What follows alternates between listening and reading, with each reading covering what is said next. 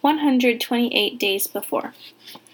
Florida was plenty hot, certainly, and humid too. Hot enough that your clothes stuck to you like Scotch tape and sweat dripped like tears from your forehead into your eyes. But it was only hot outside, and generally I only went outside to walk from one air-conditioned location to another. This did not prepare me for the unique sort of heat that one encounters 15 miles south of Birmingham, Alabama, at Culver Creek Preparatory School. My parents' SUV was parked in the grass just a few feet outside my dorm room, room 43. But each time I took those few steps to and from the car to unload what now seemed like far too much stuff, the sun burned through my clothes and into my skin with a vicious ferocity that made me genuinely fear hellfire. Between Mom and Dad and me, it only took a few minutes to unload the car, but my unair-conditioned dorm room, although blessedly out of the sunshine, was only modestly cooler. The room surprised me. I'd pictured plush carpet, wood-paneled walls, Victorian furniture. Aside from one luxury, a private bathroom, I got a box. With cinder block walls coated thick with layers of white paint and a green and white checkered linoleum floor, the place looked more like a hospital than the dorm room of my fantasies. A bunk bed of unfinished wood with vinyl mattresses was pushed against the room's back window. The desks and dressers and bookshelves were all attached to the walls in order to prevent creative floor planning, and no air conditioning. I sat on the lower bunk while Mom opened the trunk, grabbed a stack of the biographies my dad had agreed to part with, and placed them on the bookshelves. "I can unpack, Mom," I said. My dad stood. He was ready to go. "Let me at least make your bed," Mom said. "No, really, I can do it. It's okay." Because you simply cannot draw these things out forever. At some point, you just pull off the Band-Aid, and it hurts, but then it's over and you're relieved. "God will miss you," Mom said suddenly, stepping through her minefield of suitcases to get to the bed. I stood and hugged her. My dad walked over too, and we formed a sort of huddle. It was too hot, and we were far too sweaty for the hug to last terribly long. I knew I ought to cry, but I'd lived with my parents for 16 years, and a trial separation seemed overdue. "Don't worry," I smiled. "I's gonna learn how to talk right Southern," Mom laughed. "Don't do anything stupid," my dad said. "Okay. No drugs, no drinking, no cigarettes." As an alumnus of Culver Creek, he had done the things I had only heard about. The secret parties, streaking through hayfields. He always whined about how it was all boys back then. Drugs, drinking, and cigarettes. It had taken him a while to kick smoking, but his badass days were now well behind him. "I love you," they both blurted out simultaneously. It needed to be said, but the words made the whole thing horribly uncomfortable, like watching your grandparents kiss. "I love you too. I'll call every Sunday." Our rooms had no phone lines, but my parents had requested I be placed in a room near one of Culver Creek's 5 payphones. They hugged me again, Mom, then Dad, and it was over. Out the back window, I watched them drive the winding road off campus. I should have felt a gooey, sentimental sadness, perhaps, but mostly I just wanted to cool off, so I grabbed one of the desk chairs and sat down outside my door in the shade of the overhanging eaves, waiting for a breeze that never arrived. The air outside sat as still and oppressive as the air inside. I stared out over my new digs. 6 one-story buildings, each with 16 dorm rooms, were arranged in a hexagon around a large circle of grass. It looked like an oversized old motel. Everywhere, boys and girls hugged and smiled and walked together. I vaguely hoped that someone would come up and talk to me. I imagined the conversation. "Hey, is this your first year?" Yeah, I'm from Florida." "That's cool, so you're used to the heat?" "I wouldn't be used to this heat if I were from Hades," I'd joke. I'd make a good first impression. "Oh, he's funny. That guy Miles is a riot." That didn't happen, of course. Things never happened like I imagined them. Bored, I went back inside, took off my shirt, lay down on the heat-soaked vinyl of the lower bunk mattress, and closed my eyes. I'd never been born again with the baptism and weeping and all that, but it couldn't feel much better than being born again as a guy with no known past. I thought of all the people I'd read about.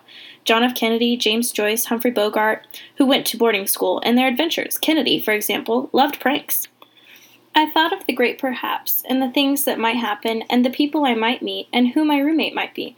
I'd gotten a letter a few weeks before that gave me his name, Chip Martin, but no other information. Whoever Chip Martin was, I hoped to God he would bring an arsenal of high-powered fans because I hadn't even packed one, and I could already feel my sweat pooling on the vinyl mattress, which disgusted me so much that I stopped thinking and got off my ass to find a towel to wipe up the sweat with. And then I thought, well, before the adventure comes the unpacking. I managed to tape a map of the world to the wall and get most of my clothes into the drawers before I noticed that the hot, moist air made even the walls sweat, and I decided that now was not the time for manual labor. Now was the time for a magnificently cold shower.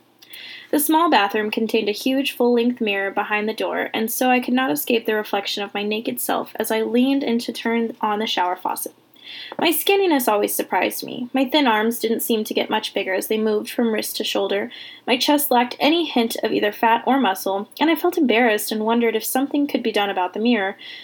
I pulled open the plain white shower curtain and ducked into the stall. Unfortunately, the shower seemed to have been designed for someone approximately 3 feet 7 inches tall, so the cold water hit only my lower ribcage, with all the force of a dripping faucet. To wet my sweat-soaked face, I had to spread my legs and squat significantly. Surely John F. Kennedy, who was 6 feet tall according to his biography, my height exactly, did not have to squat at his boarding school. No. This was a different beast entirely, and as the dribbling shower slowly soaked my body, I wondered whether I could find a great perhaps here at all, or whether I had made a grand miscalculation. When I opened the bathroom door after my shower, a towel wrapped around my waist, I saw a short, muscular guy with a shock of brown hair. He was hauling a gigantic army green duffel bag through the door of my room. He stood 5 feet and nothing, but was well built, like a scale model of Adonis, and with him arrived the stink of stale cigarette smoke. Great, I thought. I'm meeting my roommate naked. He heaved the duffel into the room, closed the door, and walked over to me. Chip Martin, he announced in a deep voice, the voice of a radio DJ. Before I could respond, he added, I'd shake your hand, but I think you should hold on damn tight to that towel till you can get some clothes on. I laughed and nodded my head at him. That's cool, right? The nod? And said, I'm Miles Halter. Nice to meet you. Miles as in to go before I sleep? He asked. Huh? It's a Robert Frost poem. You've never read it? I shook my head no. Consider yourself lucky, he smiled. I grabbed some clean underwear, a pair of blue Adidas soccer shorts, and a white t-shirt, mumbled that I'd be back in a second, and ducked back into the bathroom. So much for a good impression. So where are your parents? I asked from the bathroom. My parents? The father's in California right now. Maybe sitting in his lazy boy. Maybe driving his truck. Either way, he's drinking. My mother is probably just now turning off campus. Oh, I said, just now, not sure how to respond to such personal information. I shouldn't have asked, I guess, if I didn't want to know. Chip grabbed some sheets and tossed them onto the top bunk. I'm a top bunk man. Hope that doesn't bother you. No. Whatever is fine. I see you've decorated the place, he said, gesturing toward the world map. I like it. And then he started naming countries. He spoke in a monotone as if he'd done it 1,000 times before. Afghanistan, Albania, Algeria, American Samoa, Andorra, and so on. He got through the A's before looking up and noticing my incredulous stare. I could do the rest, but it'd probably bore you. Something I learned over the summer. God, you can't imagine how boring New Hope, Alabama is in the summertime. Like watching soybeans grow. Where are you from, by the way? Florida, I said. Never been. It's pretty amazing, the country's thing, I said. Yeah, everybody's got a talent. I can memorize things, and you can... I know a lot of people's last words. It was an indulgence learning last words. Other people had chocolate. I had dying declarations. Example? I like Henrik Ibsen's. He was a playwright. I know a lot about Ibsen, but I never read any of his plays. I didn't like reading plays. I liked reading biographies. Yeah, I know who he was, said Chip. Right, well, he'd been sick for a while, and his nurse said to him, You seem to be feeling better this morning. And Ibsen looked at her and said, On the contrary. And then he died. Chip laughed. That's morbid, but I like it. He told me he was in his 3rd year at Culver Creek. He started in the 9th grade, the first year at the school, and was now a junior like me. A scholarship kid, he said. Got a full ride. He'd heard it was the best school in Alabama, so he wrote his application essay about how he wanted to go to a school where he could read long books. The problem, he said in the essay, was that his dad would always hit him with the books in the house. So Chip kept his books short and paperback for his own safety. His parents got divorced his sophomore year. He liked the creek, as he called it, but you have to be careful here, with students and with teachers. And I do hate being careful. He smirked. I hated being careful too, or wanted to, at least. He told me this while ripping his duffel bag, throwing clothes into drawers with reckless abandon.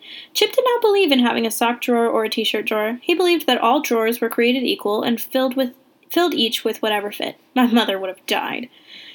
As soon as he finished unpacking, Chip hit me roughly on the shoulder, said, I hope you're stronger than you look, and walked out the door, leaving it open behind him. He peeked his head back in a few seconds later and saw me standing still. Well, come on, Miles to go halter. We got shit to do. We made our way to the TV room, which, according to Chip, contained the only cable TV on campus. Over the summer, it served as a storage unit, packed nearly to the ceilings with couches, fridges, and rolled-up carpets. The TV room undulated with kids trying to find and haul away their stuff.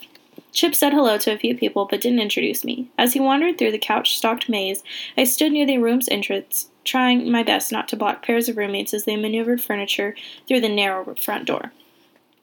It took 10 minutes for Chip to find his stuff, and an hour more for us to make 4 trips back and forth across the dorm circle between the TV room and room 43. By the end, I wanted to crawl into Chip's mini-fridge and sleep for 1,000 years, but Chip seemed immune to both fatigue and heat stroke. I sat down on his couch. "I found it lying on a curb in my neighborhood a couple years ago," he said, of the couch as he worked on setting up my PlayStation 2 on the top of his footlocker. "I know the couch has got some cracks, but come on, that's a damn nice couch." The leather had more than a few cracks. It was about 30% baby blue faux leather and 70% foam, but it felt damn good to me anyway. "All right," he said. "We're about done." He walked over to his desk and pulled a roll of duct tape from a drawer. "We just need your trunk." I got up, pulled the trunk from out under the bed, and Chip situated it between the couch and the PlayStation 2 and started tearing off thin strips of duct tape. He applied them to the trunk so that they spelled out coffee table. "There," he said, and sat down and put his feet on top of the coffee table. "Done." I sat down next to him, and he looked over at me, suddenly said, "Listen, I'm not going to be your entree to Culver Creek social life." Okay, I said, but I could hear the words catch in my throat. I'd just carried this guy's couch beneath a white-hot sun, and now he didn't like me? "Basically, you've got 2 groups here," he explained, speaking with increasing urgency. "You've got the regular boarders like me, but then you've got the weekday warriors. They board here, but they're all rich kids who live in Birmingham and go home to their parents' air-conditioned mansions every weekend. Those are the cool kids. I don't like them, and they don't like me, and so if you came here thinking that you were hot shit at public school, so you'll be hot shit here, you'd best not be seen with me. You did go to public school, didn't you?" I said. Absent-mindedly, I began picking at the cracks in the couch's leather, digging my fingers into the foamy whiteness. "Right, you did. Probably, because if you had gone to a private school, your frickin' shorts would fit." He laughed. I wore my shorts just below my hips, which I thought was cool. Finally, I said, "Yeah, I went to public school, but I wasn't hot shit there, Chip. I was regular shit." "Ha, that's good, and don't call me Chip. Call me the Colonel." I stiffed a laugh. "The Colonel?" "Yeah, the Colonel. And we'll call you, Pudge." "Huh?" "Pudge," the Colonel said. "Because you're skinny. It's called irony, Pudge. Heard of it? Now, let's go get some cigarettes and start this year off right." He walked out of the room again, just assuming I'd follow, and this time I did. Mercifully, the sun was descending toward the horizon. We walked 5 doors down to room 48. A dry erase board was taped to this door using duct tape. In a blue marker, it read, "Alaska. Has a single." The Colonel explained to me that 1, this was Alaska's room, and that 2, she had a single room because the girl who was supposed to be her roommate got kicked out at the end of last year, and that 3, Alaska had cigarettes, although the Colonel neglected to ask whether 4 I smoked, which 5 I didn't. He knocked once loudly. Through the door, a voice screamed, "Oh my God! Come in, you short little man, because I have the best story!"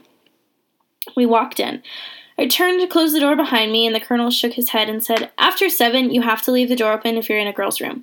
But I barely heard him because the hottest girl in all of human history was standing before me in cut-off jeans and a peach tank top. And she was talking over the Colonel, talking loud and fast.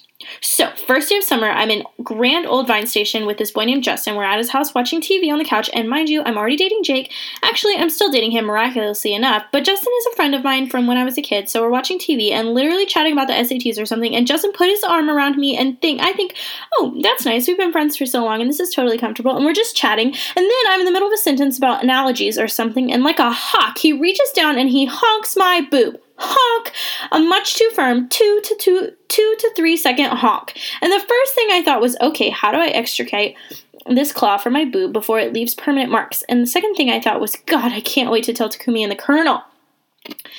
The Colonel laughed. I stared, stunned, partly by the force of the voice emanating from the petite but curvy girl, and partly by the gigantic stack of books that lined her walls. Her library filled her bookshelves and then overflowed into waist-high stacks of books everywhere, piled haphazardly against the walls. If just one of them moved, I thought, the domino effect would engulf the 3 of us in an asphyxiating mass of literature. Who's that guy who's not laughing at my very funny story? She asked. Oh, right. Alaska, this is Pudge. Pudge memorizes people's last words. Pudge, this is Alaska. She got her boob honked over the summer. She walked over to me with her hand extended, then made a quick move downward at the last moment and pulled down my shorts. Those are the biggest shorts in the state of Alabama. I like them baggy, I said, embarrassed, and pulled them up. They had been cool back home in Florida. So far in our relationship, Pudge, I've seen your chicken legs entirely too often, the Colonel deadpanned. So, Alaska, sell us some cigarettes. And then somehow the Colonel talked me into paying $5 for a pack of Marlboro Lights, and I had no intention of ever smoking. He asked Alaska to join us, but she said, I have to find Takumi and tell him about the honk. She turned to me and asked, have you seen him? I had no idea whether I'd seen Takumi, since I had no idea who he was. I just shook my head. All right, meet you at the lake in a few minutes then, the Colonel nodded. At the edge of the lake, just before the sandy and the Colonel told me fake beach, we sat down in an Adirondack swing. I made the obligatory joke, don't grab my boob. The Colonel gave me an obligatory laugh, and then said, want to smoke? I never smoked a cigarette, but when in Rome. Is it safe here? Not really, he said, then lit a cigarette and handed it to me. I inhaled, coughed, wheezed, gasped for breath, coughed again, considered vomiting, grabbed a swinging bench, head spinning, and threw the cigarette to the ground and stomped on it, convinced my great perhaps did not involve cigarettes. Smoke much? He laughed, then pointed to a white speck across the lake and said, see that? Yeah, I said. What is that, a bird? It's the swan, he said. Wow, a school with a swan. Wow. That swan is the spawn of Satan. Never get closer to it than we are now. Why? It has some issues with people. It was abused or something. It'll rip you to pieces. The eagle put it here to keep us from walking around the lake to smoke. The Eagle? Mr. Starnes. Codename The Eagle. The dean of students. Most of the teachers live on campus, and they'll all bust you. But only the Eagle lives in the dorm circle, and he sees all. He can smell a cigarette from like 5 miles. Isn't his house back there? I asked, pointing to it. I could see the house quite clearly, despite the darkness, so it followed he could probably see us. Yeah, but he doesn't really go into blitzkrieg mode unless classes start, Chip said nonchalantly. God, if I get in trouble, my parents will kill me, I said. I suspect you're exaggerating, but look, you're going to get in trouble. 99% of the time, your parents never have to know, though. The school doesn't want your parents to think you became a fuck-up here, any more than you want your parents to think you're a fuck-up. He blew a thin stream of smoke forcefully toward the lake. I had to admit, he looked cool doing it. Taller, somehow. Anyway, when you get in trouble, just don't tell on anyone. I mean, I hate the rich snots here with a fervent passion I usually reserve only for dental work and my father. But that doesn't mean I would rat them out. Pretty much only the important thing is never, never, never, never rat. Okay, I said, although I wondered, if someone punches me in the face, I'm supposed to insist that I ran into a door? It seemed a little stupid. How do you deal with bullies and assholes if you can't get them into trouble? I didn't ask Chip, though. All right, Pudge, we have reached the point in the evening when I'm obliged to go and find my girlfriend. So, give me a few of those cigarettes you'll never smoke anyway, and I'll see you later.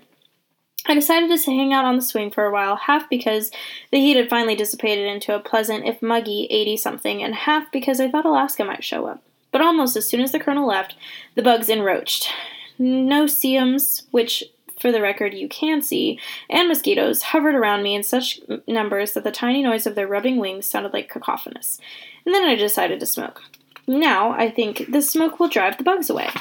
And to some degree it did. I'd be lying, though, if I claimed I became a smoker to ward off insects. I became a smoker because, 1, I was on an Adirondack swing by myself, and 2, I had cigarettes, and 3, I figured that if everyone else could smoke a cigarette without coughing, I could damn well too. In short, I didn't have a very good reason. So yeah, let's just say that 4, it was the bugs. I made it through 3 entire drags before I felt nauseous and dizzy and only semi-pleasantly buzzed. I got up to leave. As I stood, a voice behind me said, "So do you really memorize last words?" She ran up beside me and grabbed my shoulder and pushed me back onto the porch swing. "Yeah," I said. Then hesitantly I added, "You want to quiz me?" "JFK." She said, "That's obvious." I answered, "Oh, is it now?" She asked, "No, those were his last words. Someone said, 'Mr. President, you can't say Dallas doesn't love you.' And then he said, 'That's obvious.' And then he got shot." She laughed. "God, that's awful. I shouldn't laugh, but I will." And then she laughed again. "Okay, Mr. Famous Last Words boy, I have one for you." She reached into her overstuffed backpack and pulled out a book. Gabriel Garcia Marquez, The General in His Labyrinth. Absolutely one of my favorites. It's about Simón Bolívar. I didn't know who Simón Bolívar was, but she didn't give me time to ask. It's a historical novel, so I don't know if this is true, but in the book, do you know what his last words are? No, you don't, but I'm about to tell you, Señor Parting Remarks. Then she lit a cigarette and sucked on it for so hard for so long that I thought the entire thing might burn off in one drag. She exhaled and read to me. He, that's Simón Bolívar, was shaken by the overwhelming revelation that the headlong race between his misfortunes and his dreams was at that moment reaching the finish line. The rest was darkness. Damn it, he sighed. How will I ever get out of this labyrinth? I knew great last words when I heard them, and I made a mental note to get a hold of a biography of this Simón Bolívar fellow. Beautiful last words, but I didn't quite understand. So what's the labyrinth? I asked her. And now is as good as a time to say that she was beautiful. In the dark beside me, she smelled of sweat and sunshine and vanilla, and on that thin-mooned night I could see little more than her silhouette except for when she smoked, when the burning cherry of a cigarette washed her face in pale red light. But even in the dark, I could see her eyes, fierce emeralds.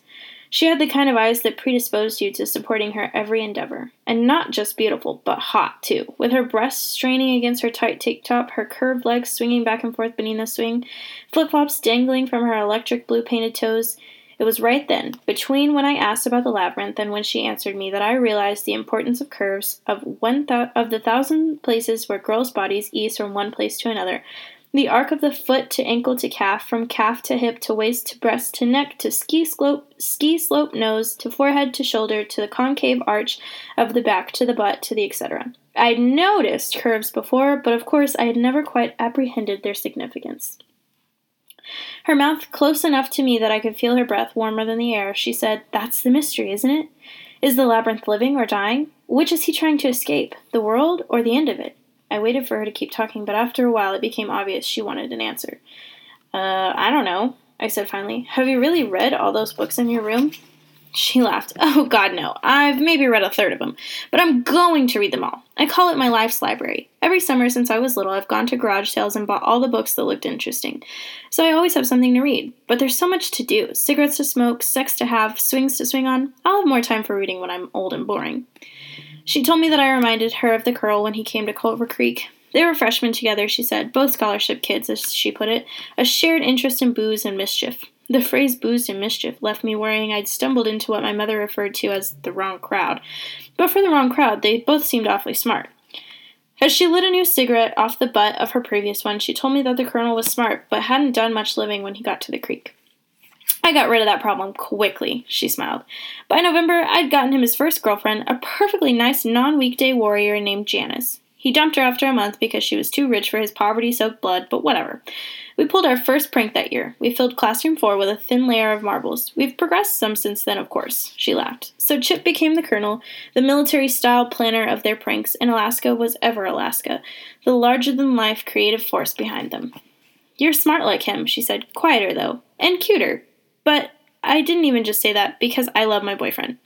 Yeah, you're not bad either, I said, overwhelmed by her compliment. But I didn't just say that because I love my girlfriend. Oh, wait, right, I don't have one. She laughed. Yeah, don't worry, Pudge. If there's one thing I can get you, it's a girlfriend. Let's make a deal. You figure out what the labyrinth is and how to get out of it, and I'll get you laid. Deal. We shook on it. Later, I walked toward the dorm circle beside Alaska. The cicadas hummed their one-note song just as they had at home in Florida. She turned to me as we made our way through the darkness and said, "When you're walking at night, do you ever get creeped out, and even though it's silly and embarrassing, you want to run home?" It seemed too secret and personal to admit to a virtual stranger, but I told her, yeah, totally. For a moment, she was quiet. Then she grabbed my hand, whispered, "Run, run, run, run, run," and took off, pulling me behind her.